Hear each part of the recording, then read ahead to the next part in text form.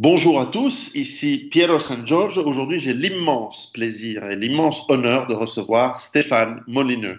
Stéphane, bonjour. Bonjour. Comment va votre français? Un petit peu, let us switch to English so that I don't end up cursing someone's dog in Arabic. Yes, very well. Well, actually, I don't know if this is the first, but certainly my audience being mostly French speaking, unfortunately doesn't know your immense and valuable and great work. Could you tell a little bit about yourself and what you have been doing in the last 15 years for mankind and tell them why you're so important, which I believe you are.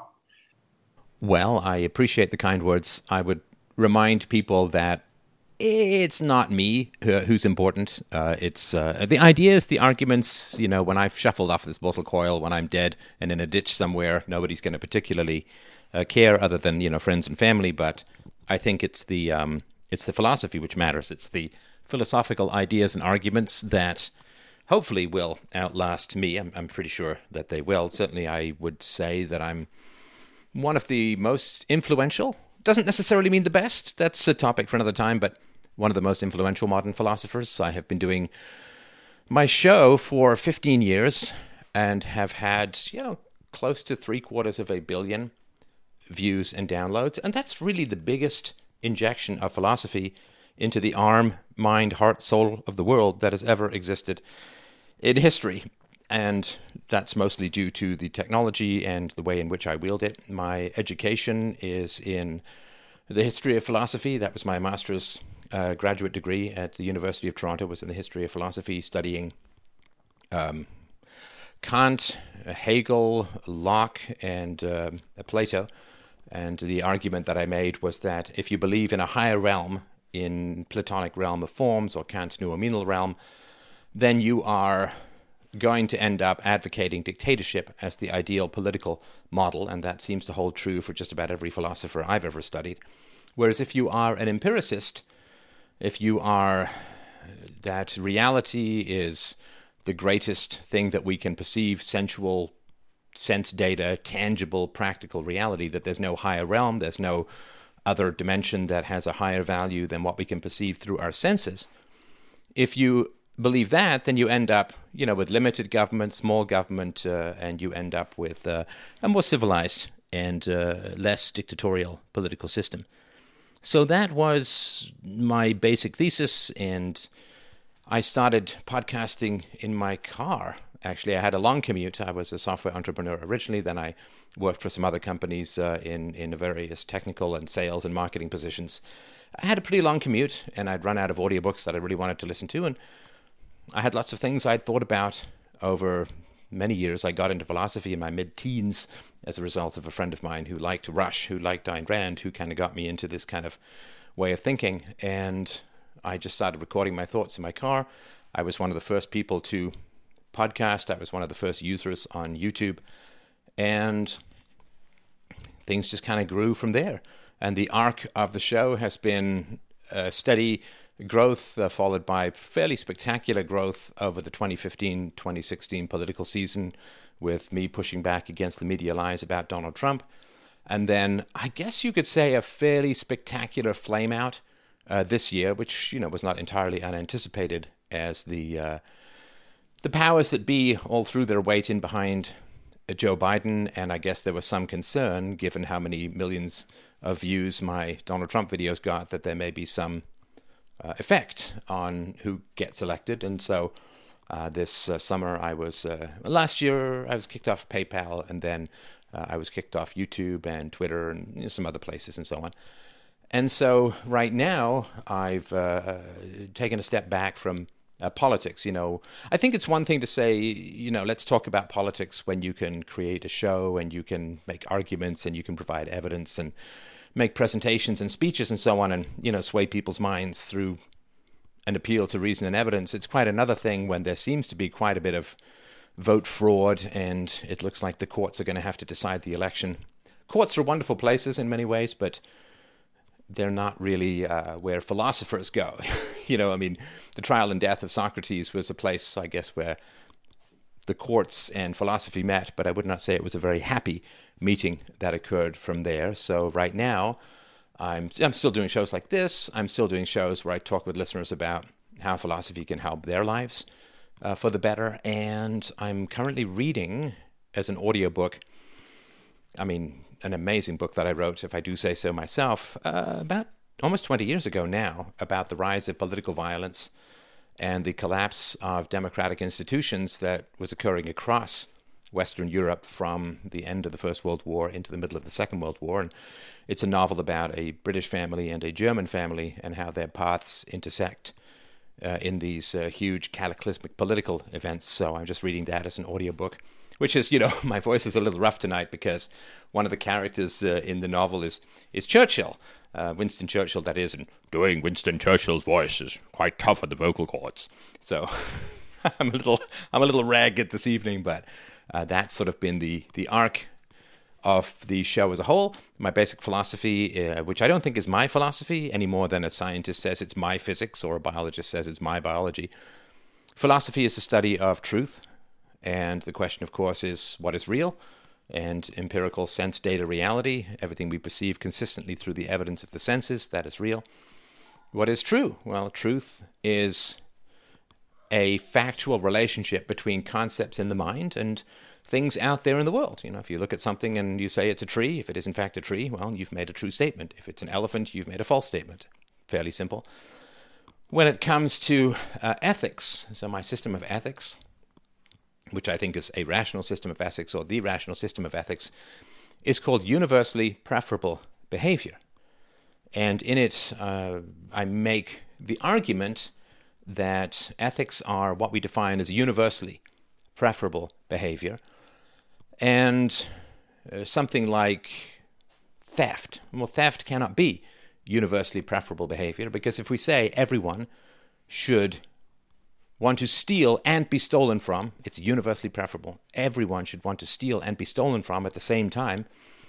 It can't be either practically or logically fulfilled. It creates insurmountable contradictions. So if you say, I want you to take my property, well, then it's not theft, right? Because if I want you to take my property, it's not theft. And so stealing can't be universally preferable behavior. Rape cannot be universally preferable behavior. If somebody wants someone else to rape them, in other words, it's some sort of weird, twisted 50 Shades of Grey role play or something, then it's not rape in the criminal sense. It's the same thing with murder, and it's the same thing with assault. If I want you to assault me, then, I don't know, again, it's some S&M dungeon situation, or maybe I'm in a boxing ring or a hockey game, or it's Black Friday in Detroit or something.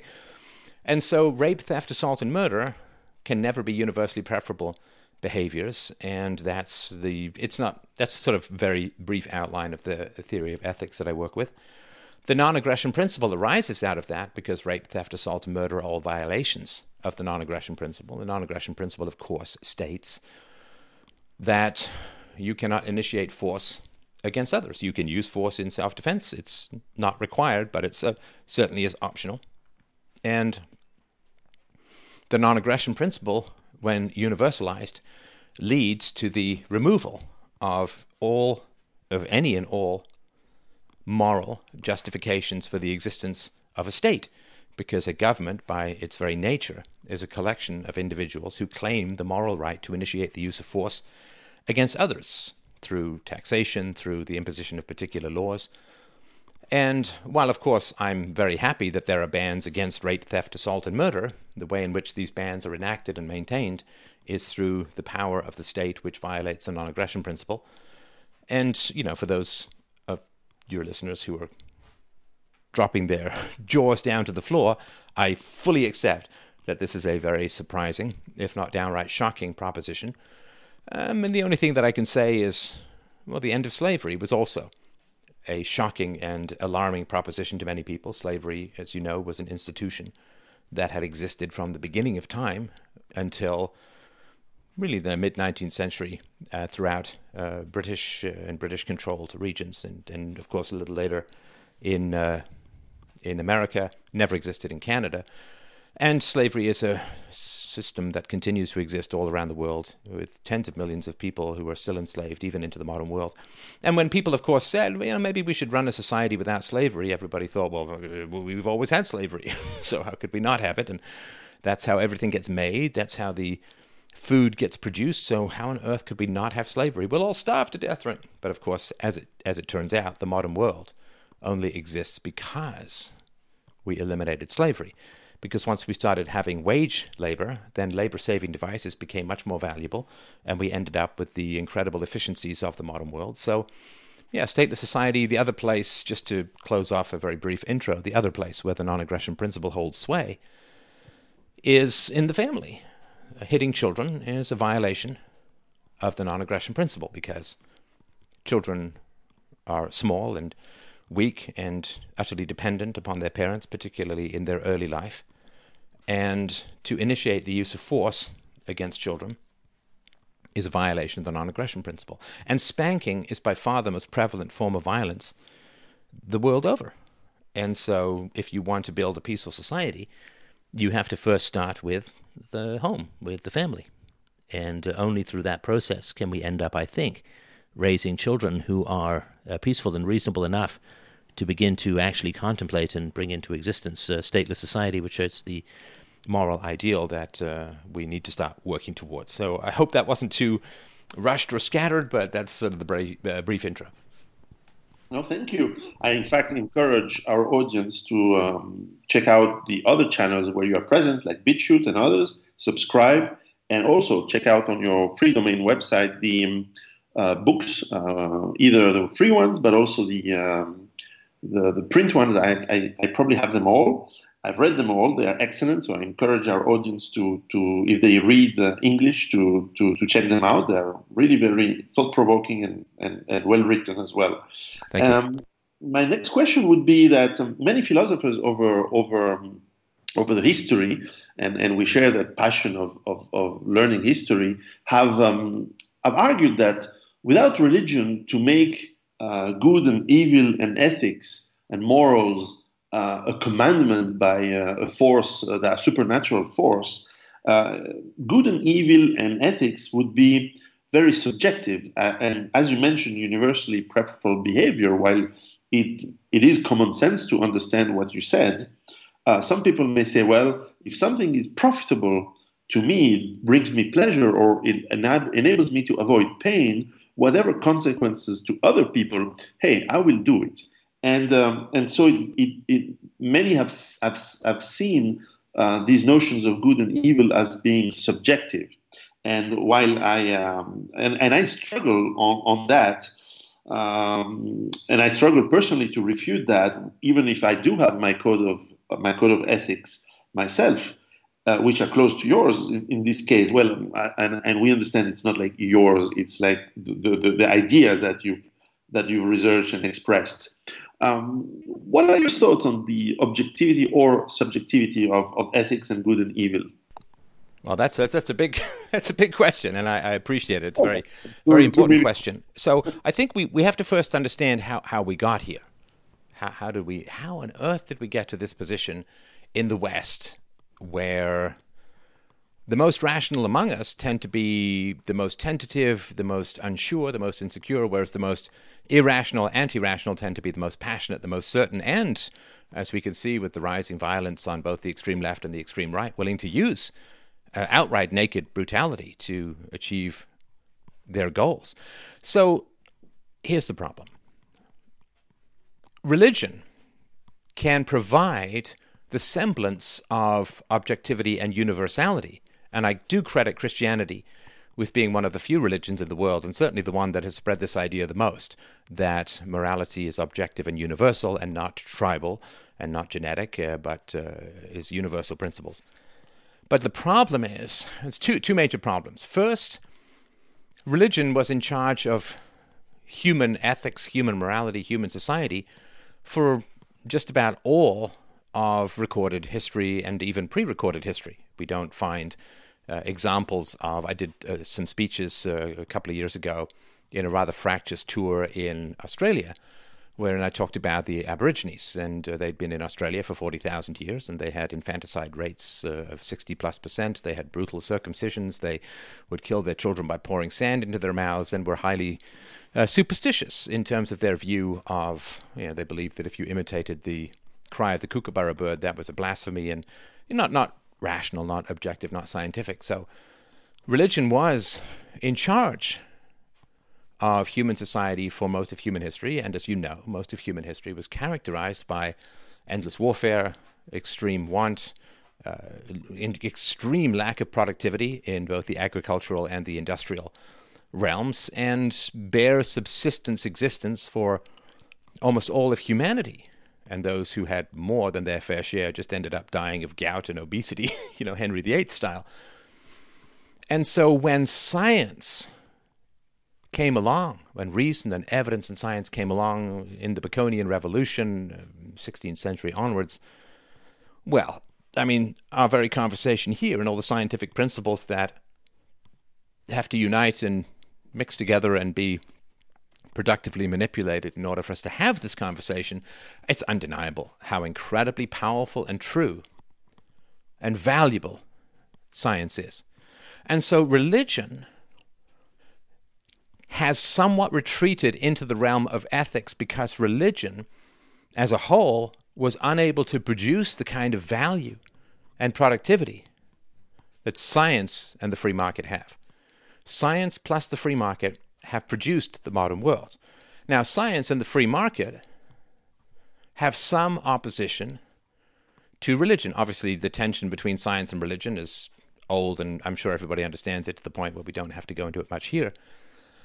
But religion and the free market, despite Christianity's more modern friendliness towards the free market, that they've always had a bit of an uneasy relationship. As you know, in the past, Christianity was used to justify the divine right of kings, that the king was appointed to rule over man by God, and to disobey the king was to disobey God. But centralized coercive authority, like a monarchy, is not free market friendly. Right, because the king doesn't earn through his productive labors the capital that he enjoys, but rather gets it by slaughtering everyone else in the vicinity and enslaving the population as either direct slaves or serfs or something like that. So you can have a sense of the universality of religion on two conditions. Number one, science and the free market haven't shown how incredibly powerful they are. And also, you don't have multiculturalism.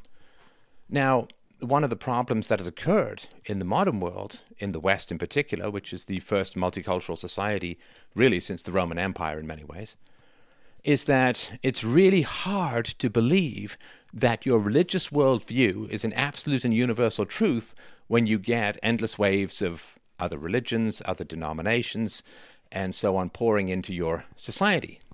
So the idea that morality is subjective comes out of the problem that when you get many religions mixing together in a society, it really looks like morality is subjective, because every religion has its moral commandments, which its adherents believe is true, and yet they're incompatible. As the Muslims believe that if you reject Islam, for some, the punishment is death. If you stop becoming a Christian or you stop being a Christian, you may experience some disappointment from those around you, but there's no punishment of death for apostasy in Christianity, and a wide variety of the relationships between the genders. In some religions is more fractious and divided than in others, and so when you start mixing ideas together, and whenever you get an empire, an empire is founded on absolutism. And then, because it becomes multicultural, it ends up with subjectivism, which cracks the certainty of the moral foundations of the empire. I did a whole presentation on this called The Fall of Rome. The Truth About the Fall of Rome, Modern Parallels, and you can find that on Library and BitChute and so on. And so, it's really tough. When you have a bunch of religions in the same society, you end up with this belief that morality is subjective. The only way morality can be perceived as objective is if one religious view holds dominance which is why, if you look at, say, Islamic countries, they tend to be more certain about their ethics than Western countries, because Islamic countries are largely monotheocratic in their approach to religion. And so it's not a lot of competition and all of that. So, and the last thing that I would say about all of this is that when you bind your ethics into religion, it's great, because you've solved the problem of morality. What is good? What God says is good. What is evil? What God says is evil. Okay? So you've solved, for most people in their minds, you've solved the problem of ethics. But, what comes along? Well, what comes along in the modern world is, some of the guys who've been colloquially referred to as the Four Horsemen. I always forget one of them, but it's Dennett and Dawkins and Hitchens and, I don't know, some other dude. I always forget one of them. But what happens is you say, aha, we have solved the problem of religion, of morality, by saying that morality is founded upon religious commandments. But. What happens when the atheists come along and undo the foundations of your religion? What defense do you have against that? Well, of course, defense throughout most of the history of religion has been kill the atheists. Kill the atheists. Or banish them or whatever, right? And this was one of the crimes of Socrates, was not believing in the gods of the city. Although he denied himself being an outright atheist in ways that were kind of hedgy. But anyway, so if your moral backbone is founded on religion, okay, you've got to keep other religions out. You can't do that if you're expanding. And when the atheists come along, the whole mountain falls to the ground, like it wasn't even there. It just vanishes almost in a puff of logic. And so my goal, it's been well on 12 years, 13 years since I started.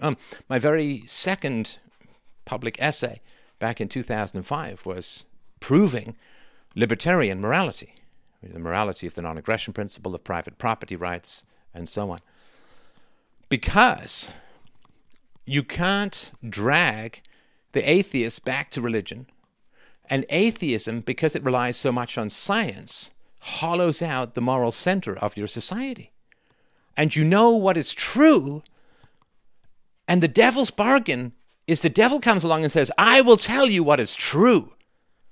And I will tell you the secrets of the natures of the atoms of the universe, and I will give you control over the strong and weak atomic forces and magnetism and gravity and electricity and nuclear power. I will give you all the power over the atoms, but in return, all you have to give up is that tiny little thing you call good and evil. I will give you power over the whole world and all that it contains. And you shall live lives, yea, verily you shall live lives of great comfort. And you shall have air conditioning when it is too hot. And you shall have heating, I tell you, when it is too cold. And you shall have a roof over your head, and you shall be conveyed upon horseless carriages with wheels for hooves. And you shall be carried between the continents on giant metal exploding bird wings until the Chinese release a virus. But to get all of these powers, to know what is true, you must give up your knowledge of what is good. Oh, man.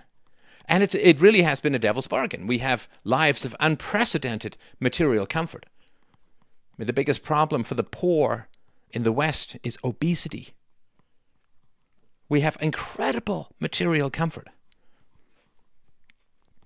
And our spiritual hunger is eating us alive, because we have skyrocketing rates of mental illness, of misery, loneliness, unhappiness, divorce, addiction. The opioid crisis is shredding major portions of the West as a whole. So we gained all that is true and lost all that is good. And so my goal and purpose was to say, well, I don't think we're going to be able to drag most of the young fedora wearers back into the embrace of the church. So we're going to have to plunge on, and we're going to have to use philosophy to define not just what is true, which scientists can already do for us, but what is good, because the primary goal and purpose of philosophy is the study of ethics. It's not the study of the nature of reality, that's the job of physics. It's not the study of the nature of life, that's the job of biology. It's not chemistry. It's not geology. It's not sociology, not psychology. What is it that only philosophy can do? Well, the study of virtue. The study of virtue. Now that, of course, is elbowing directly into the cassocks of the priests who claim that as their dominion. But, unfortunately, the religious worldview is dependent upon the metaphysical existence of a God. And, of course, the atheist can come along and sideswipe that blackboard and erase God in 5 to 10 minutes. I know, I've done it myself many times. So what are we going to do? Science can only tell us what is, not what ought to be. Biology can tell us what serves our life, but it cannot tell us what is virtuous. And so we've gained all of this material power, and we've lost our virtue. And so now people say, well, the good is good for me. The good is that which serves my acquisition and expansion of power. And if anyone thinks that's theoretical, man, just look at the recent U.S. election. And you can very clearly see that there are two great divides, the Christians and the secularists. And the Christians are like, well, we've got to do what is right, and we've got to do what is noble, and we've got to do what is proper, and we've got to do what is universal. We have to maintain the integrity of the system and the Constitution and blah, blah, blah, right? Whereas the secularists as a whole are saying, well, Mike, are you kidding me? We just have to check off some boxes, feed them in a machine, and we gain control over trillions of dollars and hundreds of millions of lives? What amoral mammal could resist such massive temptation to gain power? At the expense of what? They don't fear hell. They don't fear punishment. They don't believe in universal virtue or values. What's good for them is what's good for the sea otter, for the bonobo, for the paramecium and the trilobite. What's good for them is power, resources, acquisition, reward without effort, compensation without labor, something for nothing. That's good. That's good. I remember many years ago being in Florida and going to an alligator zoo. And my daughter, who loves reptiles, wanted to feed an alligator. And so they gave her some meat, and they led her out into this area, and I was with her. And there were a whole bunch of alligators lying there in the swamp. And they said, just throw the meat on their nose, and they eat it, right? And of course, as a father, you sit there, and I said openly, I said, well, aren't they going to eat her? And they said, no, it never happens. I said, well, why not? So we're throwing food into their mouths. Why would they go hunting? Like, why would you go hunting if somebody just gave you a Big Mac? Ah, right. So they're getting something for nothing. Why on earth would they rouse themselves to go and get something they have to work for? It makes no sense. So to the people who say virtues are subjective, then you have to ask them, okay, well, what is virtue as a definition? And most times they can't really say, oh, it's something that people like, or some vague golden rule, reciprocity, do unto others as you would have them do unto you. Maybe a bit of the Kantian categorical imperative thrown in, which is act as if the principle of your action becomes a universal principle for everyone. Like if you steal and everyone steals, is that okay? And all that. Maybe a bit of Aristotle's eudaimonia, which is, the virtue, the highest virtues is excellence in the pursuit of the good, and all of a lot of stuff that just kind of gets mixed in like some big giant intellectual stew that never quite satisfies and can of course be pushed aside. Say, well, what is virtue? It can't be just what people like, because lots of people like lots of different things. And if you say, well, I've got a new term that just describes personal preference, and you say, well, why do you need a new term? Because the word virtue, goodness, ethics, right, have extraordinary power to us. They have extraordinary power to us. And so people want to harness that power. But that word, or those words, virtue, morality, good, they only have power because we yearn for the universal. Virtue is something that can be justly imposed upon someone else. If somebody wants to rob me, I can use self-defense. I can, up to the point of killing them, if that's the only way I can prevent them from taking what's mine. If somebody wants to assault me, I can also use violence to defend myself. I can impose the virtue called the non-aggression principle through violence, if I must. Now, I like a particular band, I like a particular musical instrument, I like a particular color. There's not many people who would say that I have the right to impose my preference on others through violence. If you don't come and see Yo-Yo Ma, I'll shoot your leg. I'll stab you. I will cut you if you don't see Yo-Yo Ma. Right? That would be kind of crazy, right? Or if you don't like the color navy blue, which is objectively, of course, the greatest color, then nobody can say, well, if you don't like navy blue, I will cut you. Your ass is mine. Like, then nobody says that, right? So we all know that. Virtue is that which you can impose through force if necessary, which is why you have to be very careful in what you define as good and evil, because the moment you define something as good and evil, you are unleashing the dogs of war, because everybody knows that once something is evil, you can use force against it. And this is, again, anyone who doubts this, think this is all theoretical. God, no. So look at America right now. This is all playing out exactly as philosophy would predict, and exactly as I have predicted, and I predicted it in my book 20 years ago. Yes. They say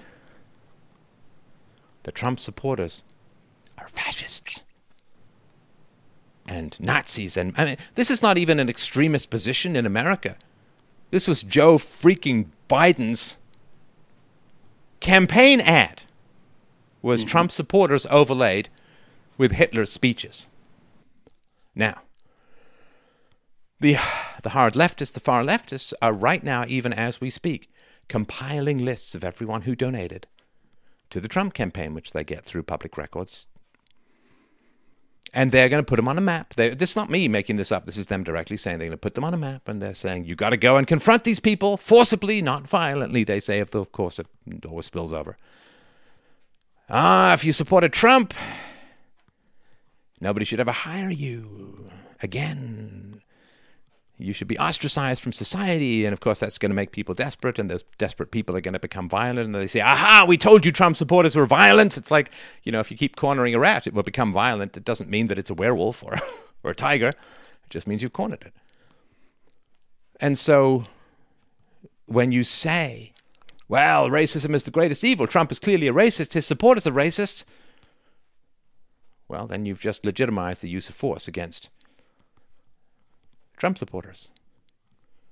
You've legitimized fraud in the process of an election. Because look, if you or I had a lever in Nazi Germany, or pre-Nazi Germany, and we could pull that lever and prevent Hitler from getting elected, wouldn't we? Of course we would. So the whole purpose of saying to people, oh, those people, they're Hitler, they're evil, they're Nazis, right? Ironically, it's basically what the Nazis did to the Jews, and, of course, what happens is, the moment you label people as evil, you've just legitimized the use of violence against them, which is exactly what's been happening, and will continue to happen until the sobriquet is withdrawn, and stop calling people evil who aren't evil, because when you call them evil, you are legitimizing the use of violence against them, because that's what evil requires as its, quote, cure. Right? I mean, if somebody's running at you with a chainsaw, you can shoot them because they're going to do great evil to you, and self-defense is, I mean, morally recommended, though not morally required. You can't shoot someone for failing to defend themselves, but you can certainly excuse them if they do. Mm-hmm. So even the people who say that there's no such thing as right and wrong and everything's subjective, they're still using the power of morality to tar their enemies, to paint laser targets so that the general outraged and mindless mob can attack them and feel good and justified and virtuous in doing so. So for all of those who say, well, morality is subjective and blah, blah, blah, blah, blah, it's like, nobody believes that.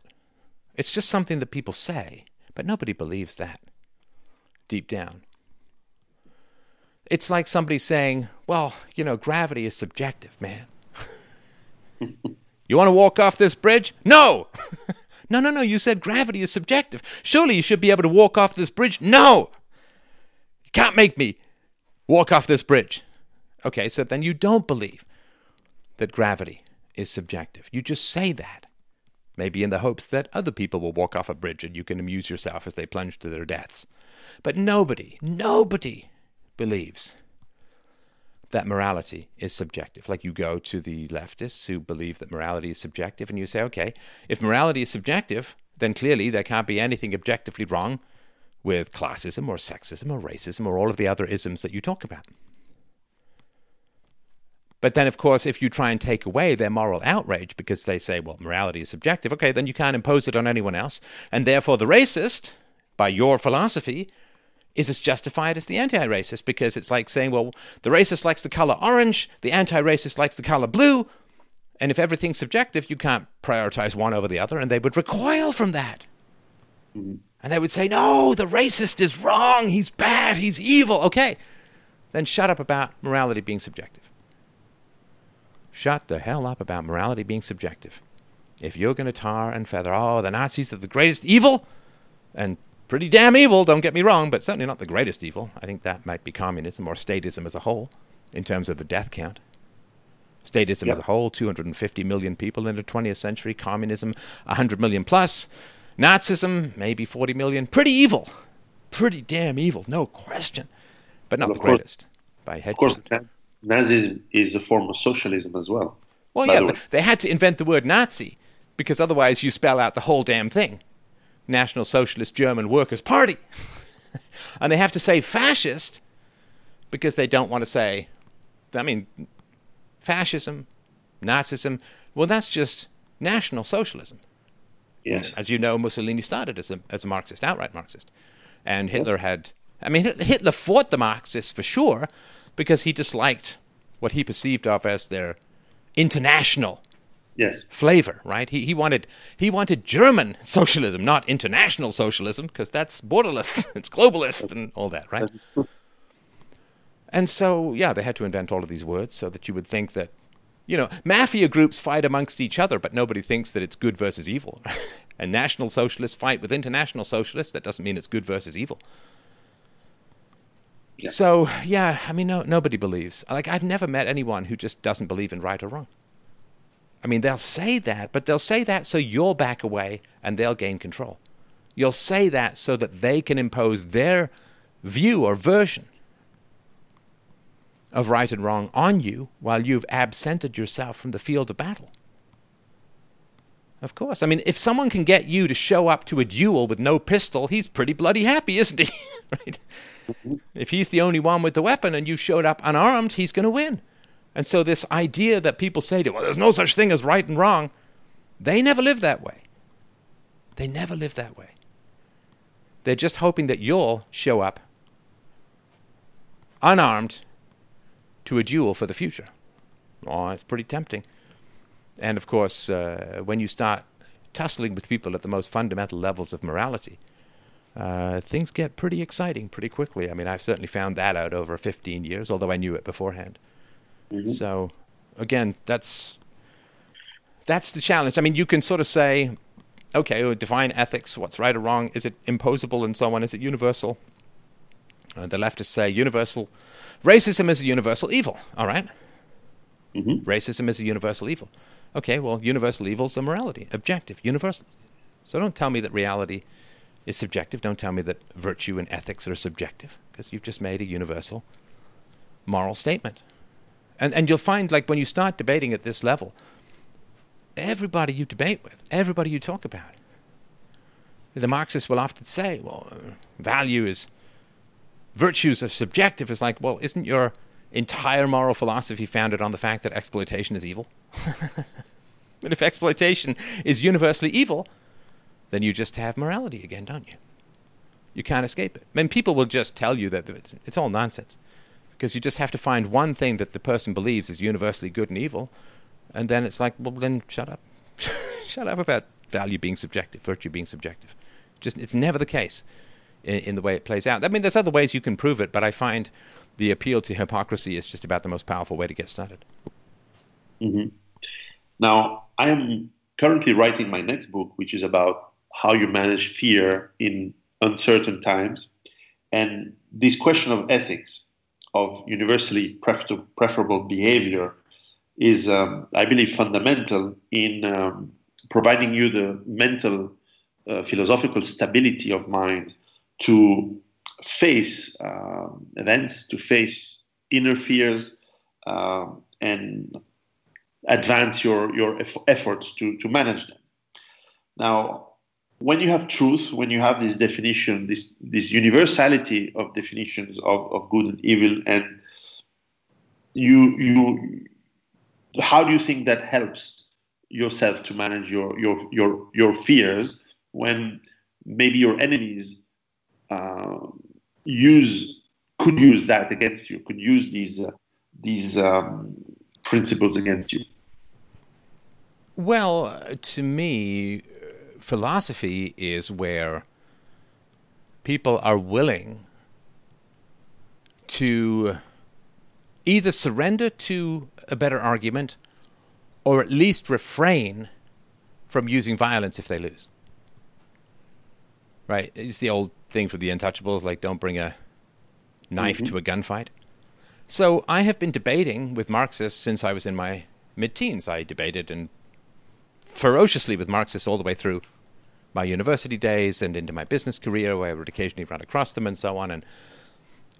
And I loathe and fear Marxism. It is a human carnage machine of the first order. It kills by the tens of millions and is extraordinarily dangerous. Now, and I debated Marxists all the way up until I got kicked off social media platforms. And so to me, yeah, the debate is good, and it's a civilized way to try to resolve differences. But if somebody says, well, I want to come and debate you, and if I feel that I've lost, I'm going to set fire to your house. Well, do you show up? Of course not. Because it's no longer a debate. Yes. Now, I'm willing to let you disagree with me, but if you disagree with me, I'm going to steal your car. Right? I mean, that's not a debate anymore. And you don't civilize that. You don't put the veneer of civility over that kind of interaction by pretending that it is a debate when it's not. And so this is the great question of censorship, right? Because you're talking about fear. Well, fear is not always something to be overcome. I mean, sometimes it is, right? But fear is also something to be damn well listened to, because I'm very much into the Aristotelian mean, which is too little of something is pretty bad, too much of something is pretty bad, and finding the mean is kind of tough. It's just the thing with fear, right? If you live your life completely dominated by fear, then you're a coward. But if you live your life without fear, you're kind of a psycho, right? I mean, it's like you're a foolhardy is the rather archaic phrase that they use for that state of mind. You know, like if you're in a necessary battle, a war, and you spend your whole time hiding, well, you're kind of a coward, right? On the other hand, if you just rush over into no man's land, screaming and beating your fists against your chest like you're Wonder Woman, then you're just going to get killed. So you've got to be smart about the risks that you take. If you don't want to take no risks, but you also don't want to take crazy risks, which are just going to get you harmed or destroyed or whatever, right? So with regards to the current situation, it's kind of hanging in the balance. Is it safe to speak your mind these days? It's a big question. It's a big, big question. And we know for a fact that a significant proportion of people, and I would argue it's probably the majority of people, my friend, don't have any free speech. I mean, they have free speech on paper. Mm-hmm. In the same way, like I'm 54 years old, on paper, I could win a marathon. There's no law saying I can't, but I don't have any practical ability to win a marathon because I'm 54 years old. The knees are a little creaky, and, muscles not quite as springy, and tendons get a little bit more bruised. And so most people in the West, they don't have freedom of speech. Because if they post something critical of X, Y, or Z organization or group or activist or whatever, or some idea or whatever, well, people will band together and they will try to get them fired. They will try to get them kicked off a platform. They will try and destroy their reputation. And you can say, well, but you still have the right. It's like, yeah, I guess you still have the right. But because they can't get rid of the legal right of free speech in the West, at least not very easily, they have to make it so punishing to speak against the group that nobody bothers to exercise that right. So as far as fear goes, people are scared. Mm-hmm. And I'm not going to tell them there's no reason to be scared. Of course there's a reason to be scared. This tends not to go very well historically. With French Revolution, Russian Revolution, Khmer Rouge, Castro, North Korea. I mean, it tends not to go very well. And of course people are... force works, intimidation works, otherwise people wouldn't even bother with it. It really, really works. And people got to feed their families, people got to pay their bills, people need their jobs. And people make a rational calculation. Virtue is a value you can exercise when you are in a state of relative security. And we recognize this, of course, right? If somebody goes and robs a bank of their own free will, of his own free will, okay, he's a bank robber, you throw him in jail, right? But if that same person phones someone, this is, I think, out of, Tarantino, Pulp Fiction, right? Where the guy's saying, hey, I robbed a phone with a bank. He robbed a bank with a phone. Because he just phoned some guy and said, hey, we've kidnapped your kids, go rob a bank or you'll never see them again. Okay, so the guy goes and robs the bank. Well, he's no longer morally responsible for robbing the bank because he did it under duress. See, so morality is when you have a choice. That's what... Yes. You don't have morality with a gun to your head. Now, if someone says, and this is the whole point of this aggression, right? Somebody says in their mind, okay, I could say this thing... Voldemort, we'll call it. We can say this thing Voldemort. But if I say this thing, which I believe to be true and I have evidence for or whatever, right? If I say this thing, then I'm going to be targeted. You don't know exactly when or if or how, whatever, right? I mean, there was this woman many, many years ago, one of the first cancel culture outside of Andrew Anglin, right? One of the first cancel culture women made some tasteless joke about AIDS on when she was flying to Africa. And she didn't really have many followers or anything like that. And she gets off the plane and her life is destroyed. Yes. Right? And it took her years and years and years to recover. And of course, it's... it's like what... Even if you get off... somebody accuses you of a crime, you go through the whole process. Okay, I'm free, right? Okay, but you're still never going to be as free as if you'd never been accused, right? You can never be the person who was never accused. And this People see this stuff. They say that the mob might fixate upon one person, maybe you, maybe someone else, and they might just say, okay, this guy's going down, right? And so people make this calculation. Now, the moment you're making a calculation, you're not free. You're no longer free. The moment you're saying, oh, I could say this thing, but oh man, if it just happens to be found, or it happens to be seen, or people happen to fixate on it, right, then I could lose my job. I could, my children could be harassed. Like, what is it? They showed up, people, far leftists showed up at Tucker Carlson's house, and his wife was dialing 911, hiding in the closet. Mm-hmm. I could post this thing, but then I'm going to need an escape room with lava and crocodiles and blow darts. Well, that's no longer free. You're no longer free. And some people will choose to post anyway, which I think is a fine decision. And some people will choose not to post, which I also think is a fine decision, because you got to feed your kids, or you got to pay your bills. Yeah. So, functionally, the fear is not something that we just have to escape or surmount. It's there to help us. The human beings who don't experience fear are very dangerous, because fear is also involved in other nice things we call empathy or a conscience or whatever, right? Fear of retribution from your own moral sense is kind of important to society. And so I'm not sure if this was the nature of your question, but I've really been thinking a lot, as a lot of people have, about fear, right? This whole, the shy Trump voter, right? Someone calls up and says, do you support Trump or Biden? Right? And a lot of people, they may be Trump supporters, and they're like, oh, Biden, man, totally, yeah, Biden. Why? Because they don't know. Maybe it's a legitimate polling company. Maybe it's the local leftist club looking for someone to mess with, right? Yes. They don't want to answer. Okay, well, it's like what Solzhenitsyn said about Soviet Russia, that the only time a man could be honest was in the middle of the night, under the blankets with his wife. And even then, yes, God help, she turns on you, or gets turned on you, or whatever, right? Yes. So, yeah, there are enemies lists, there's disavowals, there's re-education camps, there's, this is, it is a pretty alarming direction to be going in, and I think people have good reason to be scared. It would be kind of crazy not to be.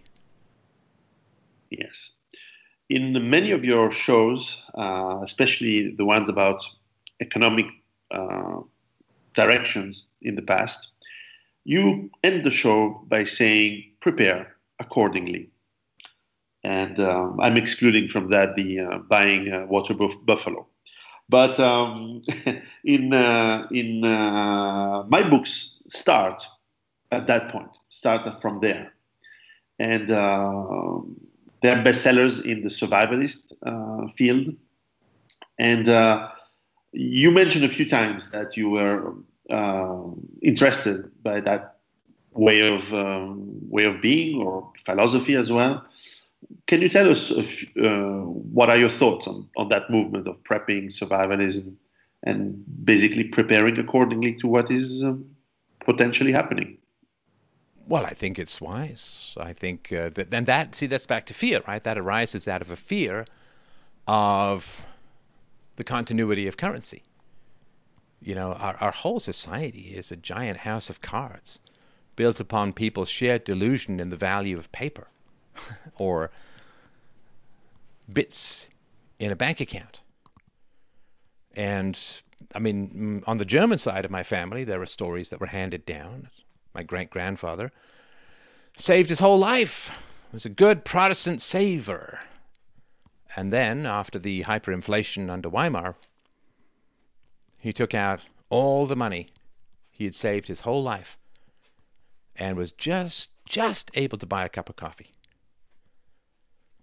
And so, unfortunately, we've lost these histories, right? We've lost people don't understand that all fiat currencies go to zero. You could say the one that's lasted the longest is the British pound at about 400 years, but it's still lost 98% of its value. All fiat currencies go to zero. You just look at those $1 trillion Zimbabwe notes and you'll get it, right? And so if currency, once it loses value, But when currency achieves the value it has always had, which is functionally zero, then the whole supply chain, the whole house of cards, the whole field in the country to table in the city, that whole mechanism stops. It's a machinery kept oiled only by the shared delusion in the value of paper and digits, bits and bytes in a bank. So it is eminently sensible to recognize that it cannot continue. Now, when does it not continue? I don't know. You don't know. But that's the point, right? I mean, that's the point. They say if you're smoking, when are you going to get sick from smoking? Is it going to be tomorrow, next year, 5 years, 10 years, 30 years, 50 years? Or you might be one of these 1 in a million people or 1 in 10 people or whatever it is who don't really get sick from smoking. You've just got some weird gene that fends off the tumors or whatever. Okay, well, but you don't know. That's why you quit smoking, right? Because you don't know. So it's going to go to zero. It's going to go. And it's not like coronavirus is exactly slowing that process down or anything, because the amount of debt that's being taken on is absolutely staggering these days. But, we can't have people getting mad at communist China. So, wallpaper it over with made-up money. So I think it's eminently sensible. Yeah, get some food in the basement, get some skills, get a community, get some crypto.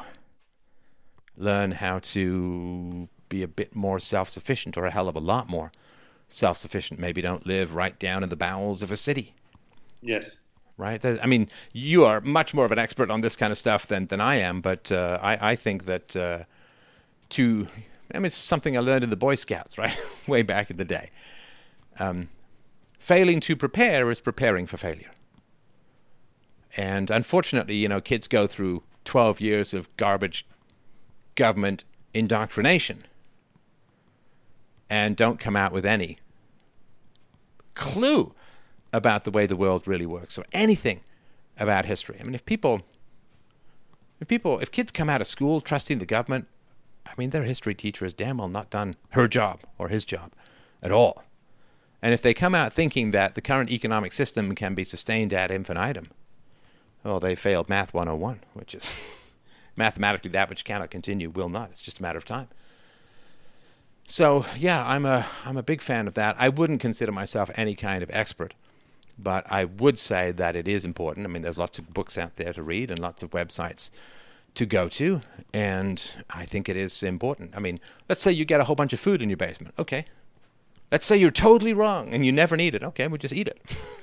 Right? Yes. I mean, it may not be quite as spanking fresh as your HelloFresh box, but, it's sustainable. It will sustain you. And so if you're wrong, you just eat your mistakes. But if you're right and you need the food, it's a funny thing, right? Most people are no more than a week away from no food, right? Yes. And I mean, just think about it. It's an intellectual exercise, right? People just need to think about it. Okay, what do you do if the grocery store is bare? What do you do? Well, it gets your attention pretty quickly, right? Well, of course, you're going to go to your neighbors, or you might go to your parents or whatever, and maybe they've got a bit of food, and maybe they'll share some with you. I'm sure they will. Certainly if you're family, they'll share some food with you. But, okay, so maybe that buys you another week. And then what happens if you turn on the tap and there's no water? Oh. Right? 3, 3, 3. 3 minutes without air, you're dead. 3 days without water, you're dead. 3 weeks without food, you're dead. So we live on this razor's edge that everybody forgets about because there's this conveyor belt of new stuff coming our way. But what if and when that conveyor belt... Like, at the end of the Roman Empire, Rome had a population of millions. And within a couple of months, it went down to 18,000. And then, not much at all. Okay, where did they all go? We don't know. It wasn't like there were a bunch of selfies going on back then, right? They just vanished into the countryside. They wandered around and they looked for food and they looked for work. But guess what? The farmers were sick of sending their food into the city to get crap, diluted, copper-filled, tin-filled, trash-filled currency in return. I send you wheat. You send me crap. Coins back. Can't buy anything. It's a bad deal. So then the farmers say, well, forget it. I'm not sending stuff into the city anymore. So they stop growing all of the excess crops that the city dwellers need. Because that's the whole point. The farmers send you food, you send them money, they use that stuff to buy everything else. They use the money, right? If they don't want the money, they're not sending you the food. Now, if they're not sending you the food, guess what? They're not growing the food either. So then, let's say you make it out from the city into the country. They don't have anything for you, even if they love you. Even if they're your family. They just don't have the extra crops. Why bother? I mean, growing crops is pretty back-breaking labor. Anybody who's worked on a farm can tell you that. Anybody who's a survivalist can tell you that.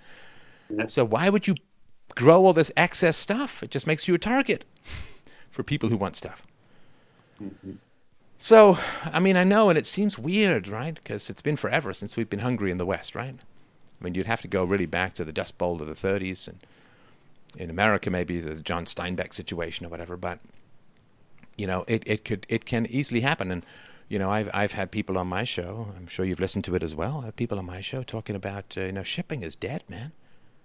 Yeah. Now there's a bunch of stuff in the pipeline.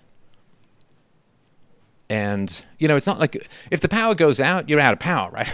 It's not like you've got a whole bunch of power sitting in your sitting in your wires that you can use and bleed off over time. If the power goes out, man, you're dead in the water.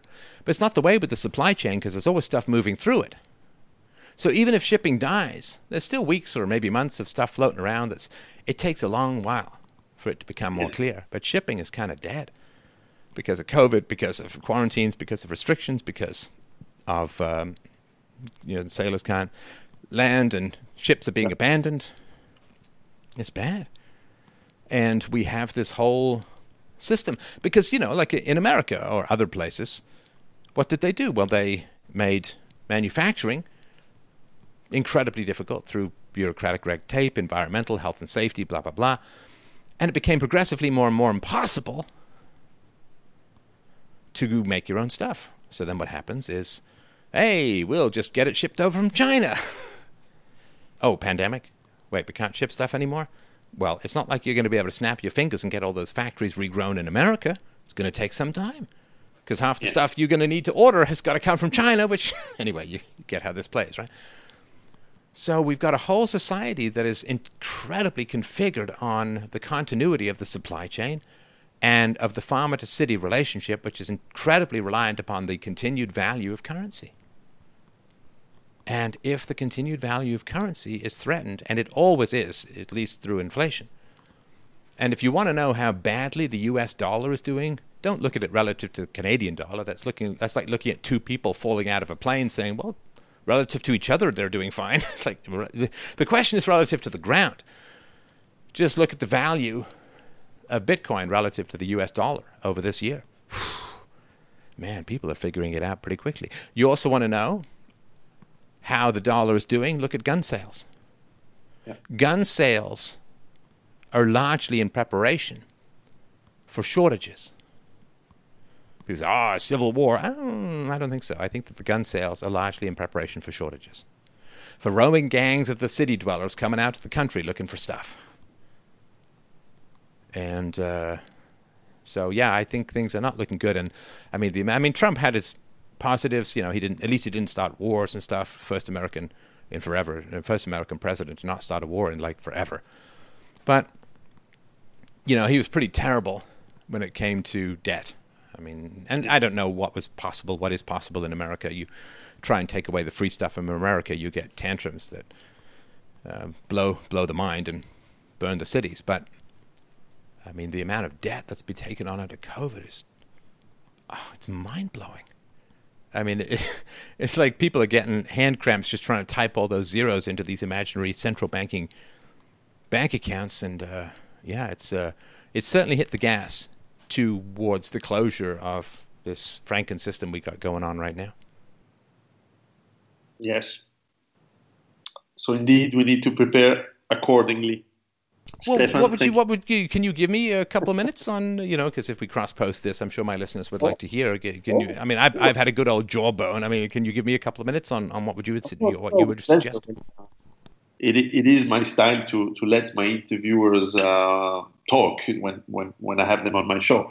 Well, for sure. Well, when my first book came out 10 years ago, Survive the Economic Collapse, it was precisely to describe the mechanisms that would bring any economies, and you exactly mentioned the collapse of the Roman Empire, and there are parallels with the collapse of the Soviet Union. There are parallels with the collapse of quite a lot of civilizations in the past, where for whatever cultural reason, at some point you refuse to see reality and truth, and you continue in your overconsumption of resources, over stimulation of buying votes or support from people, and you buy that by giving them resources for free, and that enables mechanisms of straining whatever economic base you are building your civilization on into basically a path of collapse, which usually you don't come back, and it has to go the whole process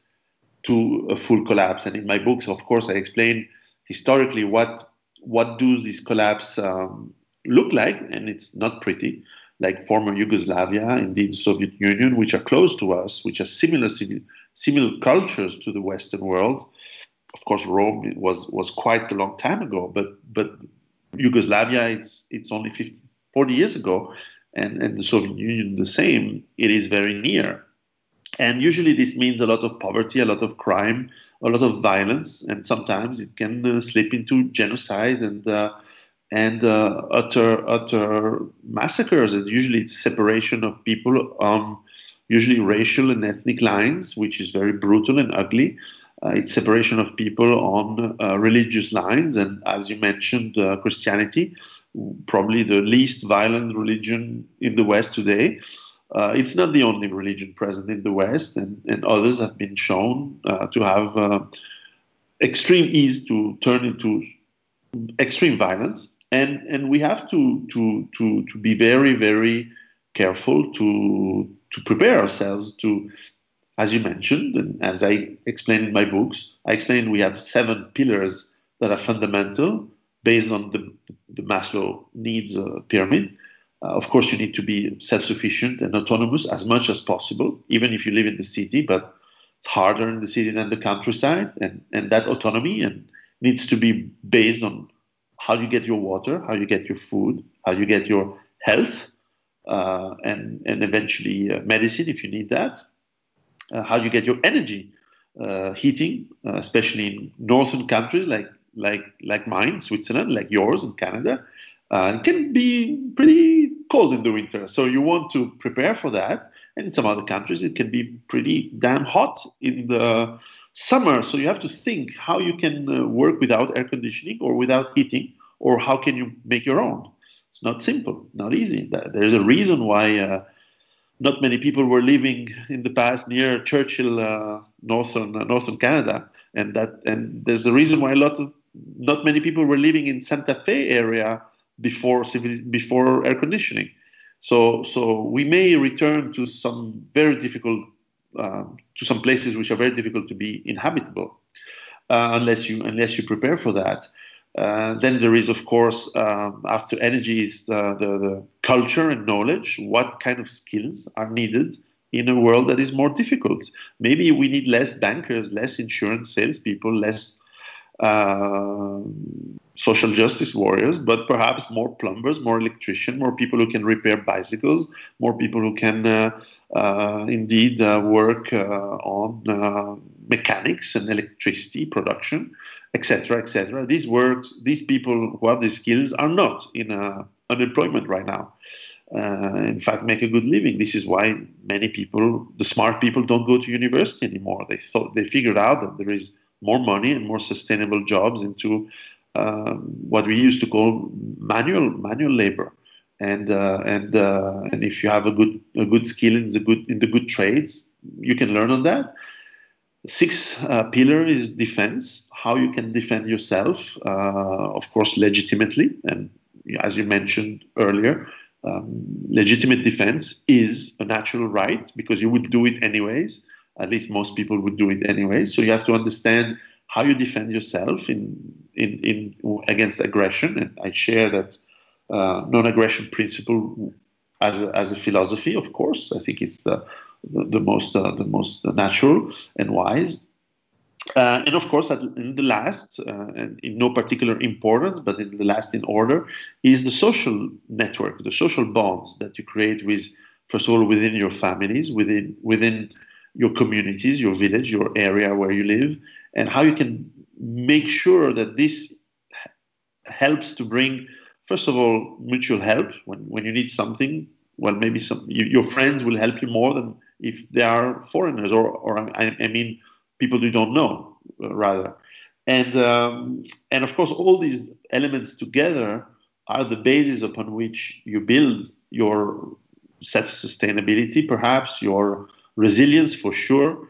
And it's a long process. It's a process of a lifetime. It's a never-ending process. It's a lifestyle. It's not just waiting in the bunker with your guns. This is a completely outdated fiction that the media try to keep alive, but no one is doing that. People are trying to, I think in America they call it the homesteading. They try to produce a little bit of their food. You don't need to produce everything, but a little bit goes a long way. And having good relationships with your neighbors, and as I said, starting with your family, with your kids, with your in-laws, and having respectful, mutually helping, mutually beneficial relationship. And this takes years. It's not just something you can buy or you can bulldozer your way into. You have to build it slowly and over time. And I think now is more important than ever because we are reaching the limits of the statist-based, statist-planned economy in a way. Even if we have a little bit of liberal economy in our world, most of it is planned and regulated, and therefore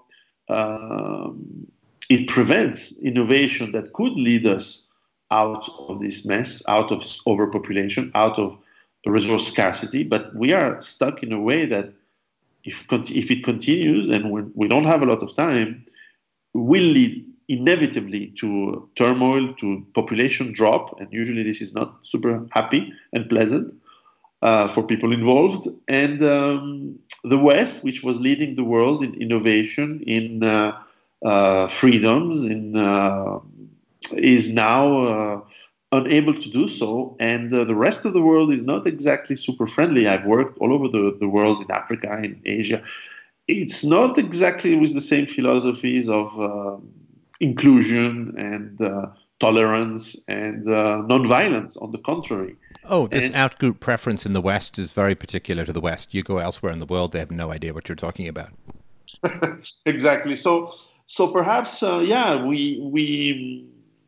we need, and I recently wrote a novel, my first novel, on my grandfather's experience during World War II. In fact, I believe he was in a prison camp very near where I think your grandmother, in Dresden, just when the Dresden bombing happened.